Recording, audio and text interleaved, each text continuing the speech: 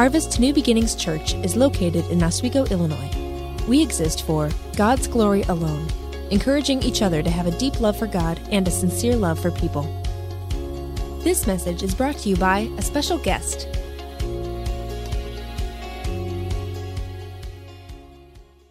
Good morning. So good to see all of you here this morning. I'm not Pastor Scott. I'm Van. For those of you who are also joining us online today, we welcome you.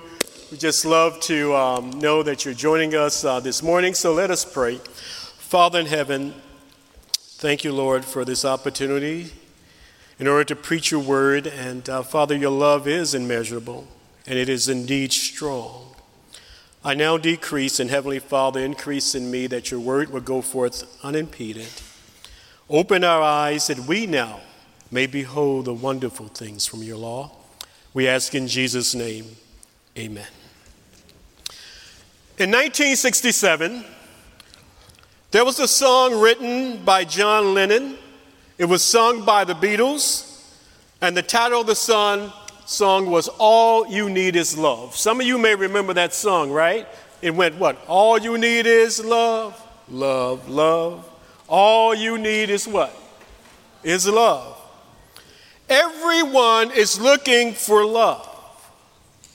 This search for love is around us every day, and in the music we hear and the movies we watch.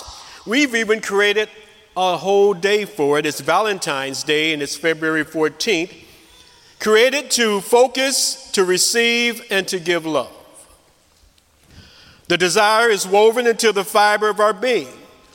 One of our greatest needs as human beings is to be loved.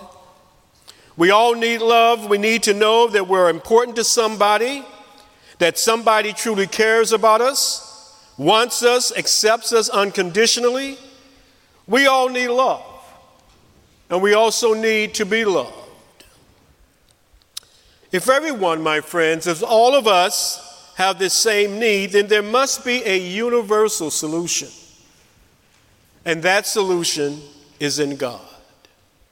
Because 1 John 4 and 16 says, God is love.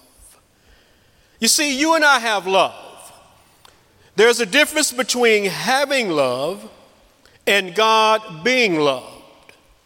You see, we can give it, we can receive it, we can feel it. You see, to have something means it can change. Rather it be a house, a car, it can be wealth, it can be health. But in order for something to actually be something, it cannot change. That is why the Bible says that God is love. It is an attribute of God. It is his nature to love. So often we see on television or in movies these pagan gods and who are angry and hateful, they're cold, they're indifferent, but that's not the God that we serve. God is not up in heaven, my friends, waiting for us to mess up so he can zap us with the lightning bolt. Psalms 130:3 says, if you, Lord, should mark iniquities, O Lord, who could stand? In other words, if God were to hold and keep record of our iniquities, our sins, the things that we've done, the things we're doing, and the things that we will do, it says that you and I cannot stand. You and I would not even be here this morning if that was the case. Love comes from God, and God is love. Blaise Pascal, he's a mathematician and a philosopher from the 1600s, actually 1632. He's often quoted as saying, there's a God-shaped vacuum in the heart of every person who cannot be filled by any created thing, but only by God, the Creator. You see, God's love is that perfection, my friends, in his divine nature, by which he actively moves to communicate himself. That's who he is, and God wants us to see that love. God has already communicated that love. So, how do we see God's love?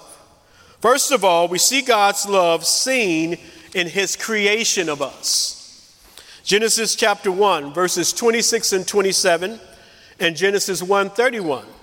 It says, "Then God said, 'Let us make man in our image, according to our likeness, and let them rule over the fish of the sea, and over the birds of the sky, and over the cattle, and over all the earth, and over every creeping thing that creeps on the earth.' God created man in his own image. In the image of God, he created him. Male and female, he created them." Verse 31 says, "God saw all that he had made, and behold, it was very good." Isn't it good to know that God don't make no junk? I mean, it is.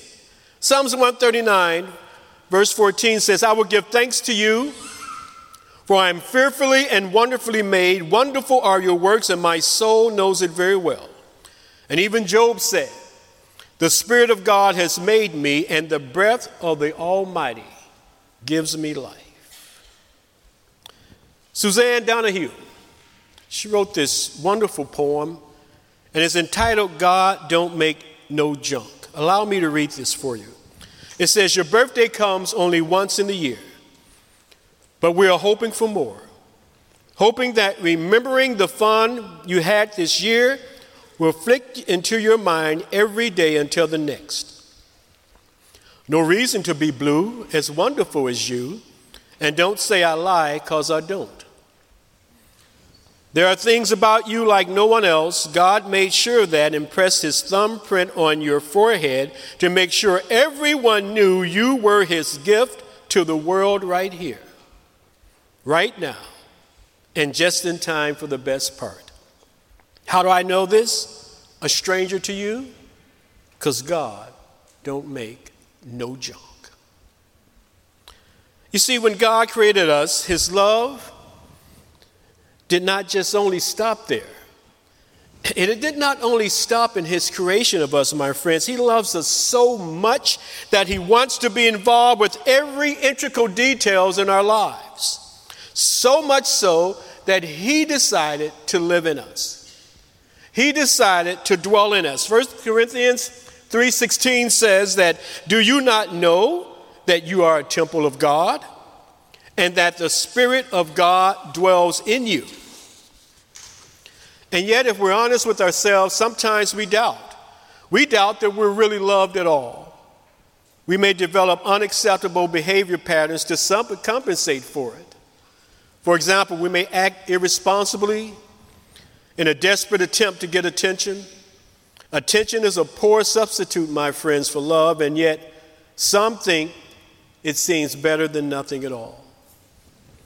Sometimes we act irresponsibly. We may develop physical symptoms that could bring us sympathy and concern. The symptoms cause us genuine pain, but the pain of sickness is more bearable than the pain of admitting that nobody cares. We may even angrily lash out at those whom we think should care. We all need to know that somebody loves us and that love is unconditional. Romans 8:38 and 39, it says, "For I am convinced that neither death nor life, neither angels nor demons, neither the present nor the future, nor any powers, neither height nor depth nor anything else in all creation will be able to separate us from the love of God that is in Christ Jesus our Lord." What that says, my friends, is that we can rest on the certainty of his love. You see, God is not in heaven sitting in a bunch of daisies, and he just pluck up a daisy and I love him. I love him not. Oh, I love her. I love her not. That's not the God we serve, because God's love is immutable.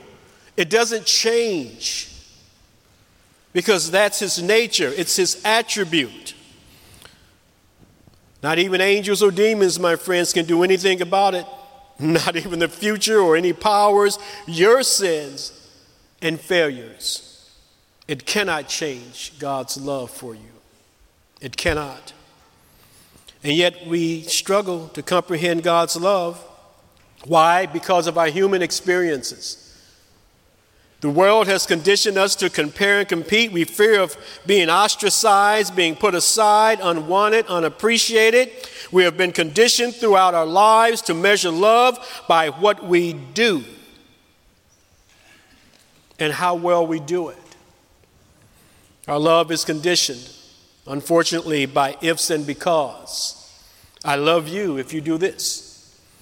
Or I love you because. And you can fill in the blanks. And so we can hardly imagine a love without conditions or expectations. And we need to convince ourselves, my friends, that we are loved by God despite our failures, despite how we look, and despite our sins. God will still love us. The truth is, even if you have nothing to offer to God, even if you've never done anything, God loves you. He loves you just as you are. Max Lucado, in his book, A Gentle Thunder, he writes, God's love never ceases, never. Though we scorn him, ignore him, reject him, despise him, disobey him, we will not change, or he will not change. Our evil cannot diminish his love. Our goodness cannot increase it. Our faith does not earn it any more than our stupidity jeopardizes it. God doesn't love us less if we fail, or more if we succeed. God's love never ceases. Even in Edmund Chan, he quotes it this way. He says, you have nothing to prove, you have nothing to lose, and nothing to hide. God loves, my friend. His love will never change. And when we honestly believe that we are loved and accepted by God, we no longer have to strive to make a good impression or try to score points with God or anybody else.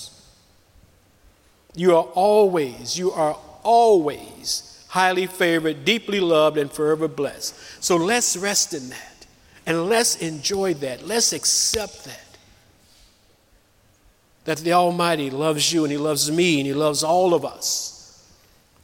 John 3:16 even says, for God so loved the world that he gave his only begotten Son, that whoever believes in him should not perish but have eternal life. There's a song that represents that very well. And it goes something like this. It goes like, Jesus went to Calvary to save a wretch like you and me. It says that's love. That's love. They hung him high. They stretched him wide. He hung his head for me and you. He died. That's love. That's love. But that's not how the story ends, the Bible says. Because in 3 days he rose again. That's love. That indeed is love. So God's love is seen in his creation. God's love is also seen in putting us in a right relationship with him. If you have your Bibles, let's just look at it quite quick in Romans chapter 5. Romans chapter 5, and it goes like this. It says, therefore, having been justified by faith, we have peace with God through our Lord Jesus Christ, through whom also we have obtained our introduction by faith into this grace in which we stand and we exalt in hope of the glory of God. Verse 3. And not only this, but we also exalt in our tribulations, knowing that tribulation brings about perseverance, and perseverance, proven character, and proven character, hope. And hope does not disappoint, because the love of God has been poured out within our hearts through the Holy Spirit who was given to us. For while we were still helpless, at the right time Christ died for the ungodly. For one will hardly die for a righteous man, though perhaps for the good man someone would dare even to die. But God demonstrates his own love toward us in that while we were yet sinners, Christ died for us. Much more then, having been justified by his blood, we shall be saved from the wrath of God through him. For if while we were enemies, we were reconciled to God through the death of his Son, much more, having been reconciled, we shall be saved by his life. And not only this, but we also exalt in God through our Lord Jesus Christ, through whom we have now received the reconciliation. God sending his Son to die for our sins places us in a right relationship with him. And if you and I believe that, then you and I have been what's called justified. Meaning it's the act of God in which he places believers in a true and right relationship to himself. And so therefore, Paul says, since you and I who have been justified, it says we have now peace with God. We have peace with God. So not only is it a benefit of salvation, but justification also gives us peace with God. Now, you have to understand that before we were justified, that you and I were enemies of God. Oh, absolutely. But now we have peace with God because now God doesn't see our sins. He doesn't keep records of that. It's almost like, I remember when I was a kid, right? My mother had this figurine. I mean, it was beautiful, and she loved it. It was, one of those crystal or glass kind of figurines. And she used to keep it in the this glass cabinet, I guess, by the window. And so one day, my parents were out at the store, and so I decided, okay, I didn't have any more figures to fight with my action figures, right? And ladies, they are action figures, okay? So I don't know if it was Captain America or who it was, but so I said, oh, okay, that's a good enemy for him. And so I got the figurine out of the cabinet, and you could have guessed what happened next, right? It broke. Oh my goodness. I got so afraid. I was so scared. And so, I tried to put it back together, and lo and behold, it just wouldn't work. And I'm trying to think, when she gets back, she's going to be so angry because she loved this thing to death. And so I said, okay, well, maybe I can open up the window, right? The curtains start blowing the wind in, and maybe they'll think that the wind blew it over. Oh, my goodness. So anyhow, by the time I thought that maybe they'll be back, so, kids, we all can recognize this. We go to bed, pretend like we're asleep. And so I did that, and do you know what? When they got in, they did not wake me up. They did not, give me a spanking. They actually didn't say anything. That's what justification is. God doesn't remember those things.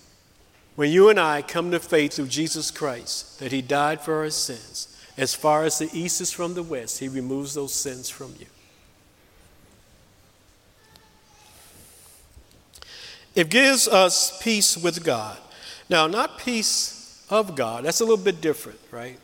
There's a text in Philippians, another sermon, that explains that peace of God. And yet, we know that we cannot have the peace of God until we first have the peace with God. So, how is that seen today? How is that not having peace with God seen today, and even peace of God?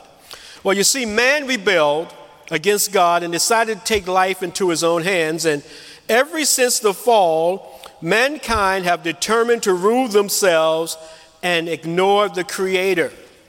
That's why we have so much unrest and fighting and all those things that permeate our lives, and the things we've seen on television lately. And, everybody talks about peace, but if it's up to mankind alone, peace will never happen. The Global Peace Index report in 2018, it highlights 92 countries deteriorating from 2016 to 2017. Battle deaths have risen steadily over the last 10 years, increasing by 264%. The report states that both Europe and North America became less peaceful, with 23 out of 36 countries in Europe worsening. Even in our own personal lives, my friends, sometimes we have trouble with, friends and loved ones. It reminds me of that scene in The Wizard of Oz, when Dorothy poured I don't know if it was water or if it was acid or whatever it was. And remember when the witch, just started melting and melting. And right before she melted into the floor, she said these famous words. She says, "Oh, Oh, what a world. What a world. Isn't that what we're living in today? Oh, what a world. There's no peace with God. There's no peace of God. But justification gives us that peace with God, which subsequently results in the peace of God. What else does justification brings to us? It results in joy during trials. In verse 3, not only this, but we also exult in our tribulations, knowing that tribulation brings about perseverance, and perseverance, proven character, and proven character, it says hope. Tribulation, the trials in our lives, the trouble that you and I go through, it brings about perseverance. In other words, a steadfastness, the ability to remain tough under times, under pressure, not giving in. And then it says perseverance brings about proven character. In other words, it gives us integrity. So there is a result. There's a goal in the trials that you and I face. But you know what? This is easy said than done. We can read the text here. We can read the text over in James, where it tells us, to count it all joy when we face, various trials and all that and so forth. But it's hard. It's hard. Even some of the greatest servants of God in the Bible had trials, and it was very hard for them. Habakkuk the prophet, he could not understand why God was seemingly allowing all the Chaldeans to get away with their sin and why there was so much violence and brutality. Even Job lived through darkness and was perplexed. He wanted to argue with God and demanded to understand. Job did not understand, but God understood. John the Baptist was a mighty prophet. Yet King Herod imprisoned John the Baptist. John the Baptist was so perplexed in prison that he began to wonder if Jesus was the Messiah. The Apostle Paul wrote more books in the New Testament than anyone else. Some claim Paul was the greatest Christian who ever lived. Yet he endured many trials and afflictions. So whatever happens, whether good or bad, my friends, we recognize that God allows it for a reason. And we should rejoice in our trials, it says in James 1, 2, and 4. Consider it all joy, my brethren, when you encounter various trials, knowing that the testing of your faith produces endurance, and let endurance have its perfect result, so that you may be perfect and complete, lacking in nothing. But let me point something out. It says, it does not say to rejoice in the trial themselves. You rejoice in what the trial is going to produce. Somebody who's, rejoicing in the trials themselves, it's like a person going to the doctor and getting a shot, right? So you don't tell the doctor, oh, that feels so good, give me another one. Matter of fact, that doesn't suffice. I tell you what, go get a larger needle. Oh, that feels so good. No, you don't do that. You have to understand that you have to rejoice in what that injection is producing via the needle. Not necessarily the pain of the needle. So how do we endure? How do we handle the pain during these trials? Well, first of all, we handle them through prayer. God should be the first person that you and I go to whenever we're facing difficulties in our lives. And you and I should be very, very honest with God when we pray.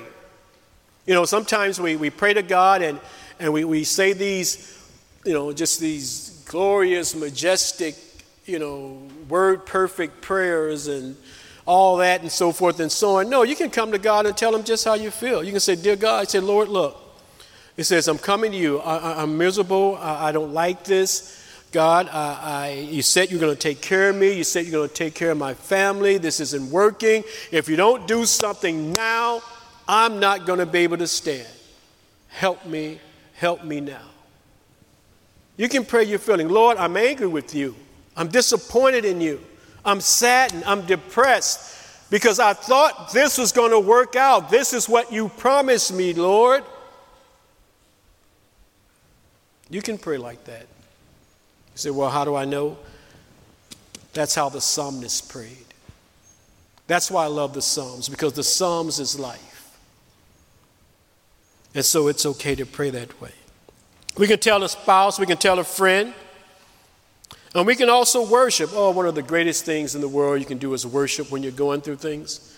And I encourage you to get a worship book, a hymnal, or a few into your personal libraries at home, so that when you're going through things, just open it up and just sing to God. Or either get your smart devices and just late at night when everybody's asleep, just get to yourself and just sing. Sing those praises. Oh, you would be amazed how the love of God will just permeate you. And although the trials may not go away at the time, you definitely will feel better, and you'll be strengthened for another day.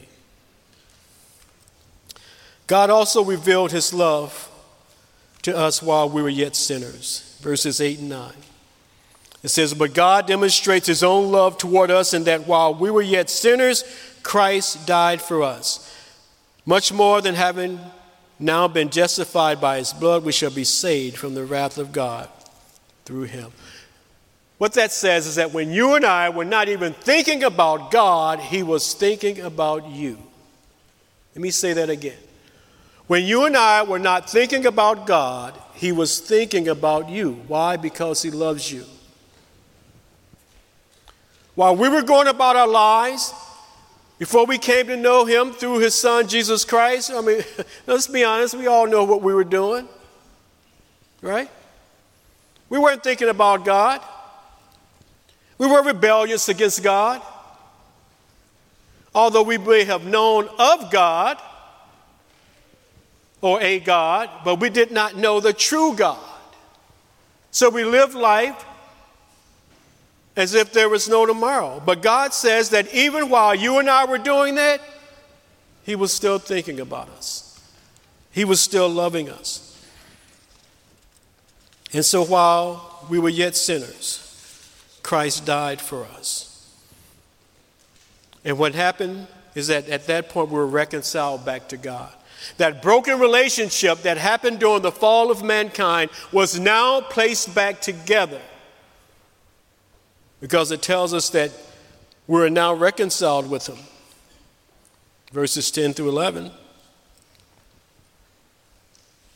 He reconciled us through the death of Christ. He saved us through the life of Christ. So we see that God's love is seen through him creating us. God's love is seen through him justifying us.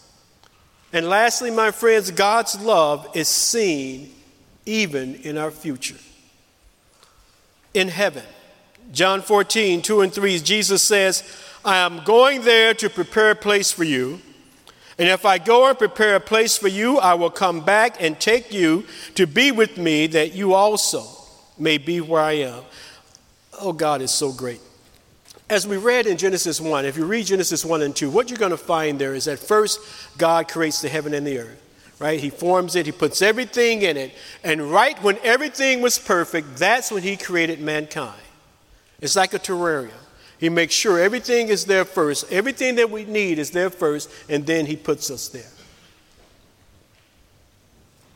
Jesus says that he's going to heaven to prepare even a place for us there. But we don't talk about the future much. Our modern, generous lifestyles can cause us to focus on the here and now. In technology, right? We have the laptops and smartphones and GPS. We're all connected together. And there's nothing wrong with that, because if we did not have technology, our good friends who are watching us won't be able to even see us or even join in with us. So we're grateful for these things. Of course, we have, Facebook, Instagram, Twitter, keep in touch, virtual reality. Even in the food, right? We have ready-made meals, instant grits, instant oatmeal, potatoes, juice boxes, specialized restaurants. And not even to mention that the items can be delivered. So because life has gotten so convenient, it can cause us to get distracted from the fact that this world is in its last days. So we let up and even forget that God wants us to do something in this life. We even forget his love for us, because we sometimes use these earthly things in order to feel a love that these earthly things cannot feel. So let's not get distracted. Let's stay focused. I mean, God, he's the one. He's in love, or he's loved. What else will happen as it relates to God's love seen in our future? We're going to get new bodies. Oh, man, what a blessing that is. I mean, most folks are not happy with their bodies. I mean, look, I can use a less roughage here and a little bit more up here. You know what I'm saying? I mean, these bodies, we're not going to have them anymore. That's why, my friends, the appearance industry today, I mean, they're never going to go out of business, right? You know, I mean, if you notice, most of the commercials today, what we see is that we see commercials on what? On our appearance, either gyms, either cosmetics, clothes, you know, those kinds of things. Those things that make us look good, but God doesn't look at the outside. He looks at the inside. So what God is doing is that he's trying to show us that his love is complete, meaning that his love can be seen, not only in terms of how he created this beautiful earth, but what it's also going to be like in heaven. God's love is real. Indeed, it's real, my friends. And God's love is seen in creating us. God's love is seen in justifying us. God's love is seen also in securing our futures. It helps us to bear life here on earth without losing heart. Like Paul, we realize that the sufferings of this present time are not worthy to be compared with the glory that is to be revealed to us. Romans 8:18. I want you to remember that the only trouble and pain that you'll ever experience will occur during your life here on earth. But the joy in heaven will be yours forever. Remember that your present destination is not your final outcome. Let me read to you your final outcome in Revelation 21, verses 1 through 7. It's up also on the screen. Then I saw a new heaven and a new earth. For the first heaven and the first earth passed away, then there is no longer any sea. And I saw the holy city, New Jerusalem, coming down out of heaven from God, made ready as a bride adorned for her husband. And I heard a loud voice from the throne saying, Behold, the tabernacle of God is among men, and he will dwell among them. And they shall be his people, and God himself will be among them. And he will wipe away every tear from their eyes, and there will no longer be any death. There will no longer be any mourning or crying or pain. The first things have passed away. And he who sits on the throne said, Behold, I'm making all things new. And he said, Write, for these words are faithful and true. Then he said to me, It is done. I am the Alpha and the Omega, the beginning and the end. I will give to the one who thirsts from the spring of the water of life without cost. He who overcomes will inherit these things. And this is what I love. It says, And I will be his God, and he will be my son. Eye has not seen, nor ear heard, nor have entered into the heart of man, my friends, the things which God has prepared for those who love him. Don Moen wrote this beautiful song. It goes, Think about his love. Think about his goodness. Think about his grace that's brought us through. For as high as the heavens above, so great is the measure of our Father's love. Great is the measure of our Father's love. So great is the measure of our Father's love. God is love. God is love. So if some of you are here today, you may not be feeling loved. Your heart may be aching. You don't know what to do. Let me encourage you to dry away those tears. Ask God to mend your heart. Lift up your head from those tears and keep lifting your head up. And lift it up to heaven and know that God loves you. even if no one else does, or even if you feel as if no one else does. There are some of you this morning who may not know Jesus Christ as your personal Savior. If you do not, you're not going to be justified. You're not going to be able to experience the peace of God. You're not even going to experience heaven. And so what I would like for you today is to repeat after me. And those who are here today, if you would bow your heads and if you would pray for those. Those of you who are online, just repeat after me and say, "Dear God, I realize that I am a sinner now, that I rebelled against you.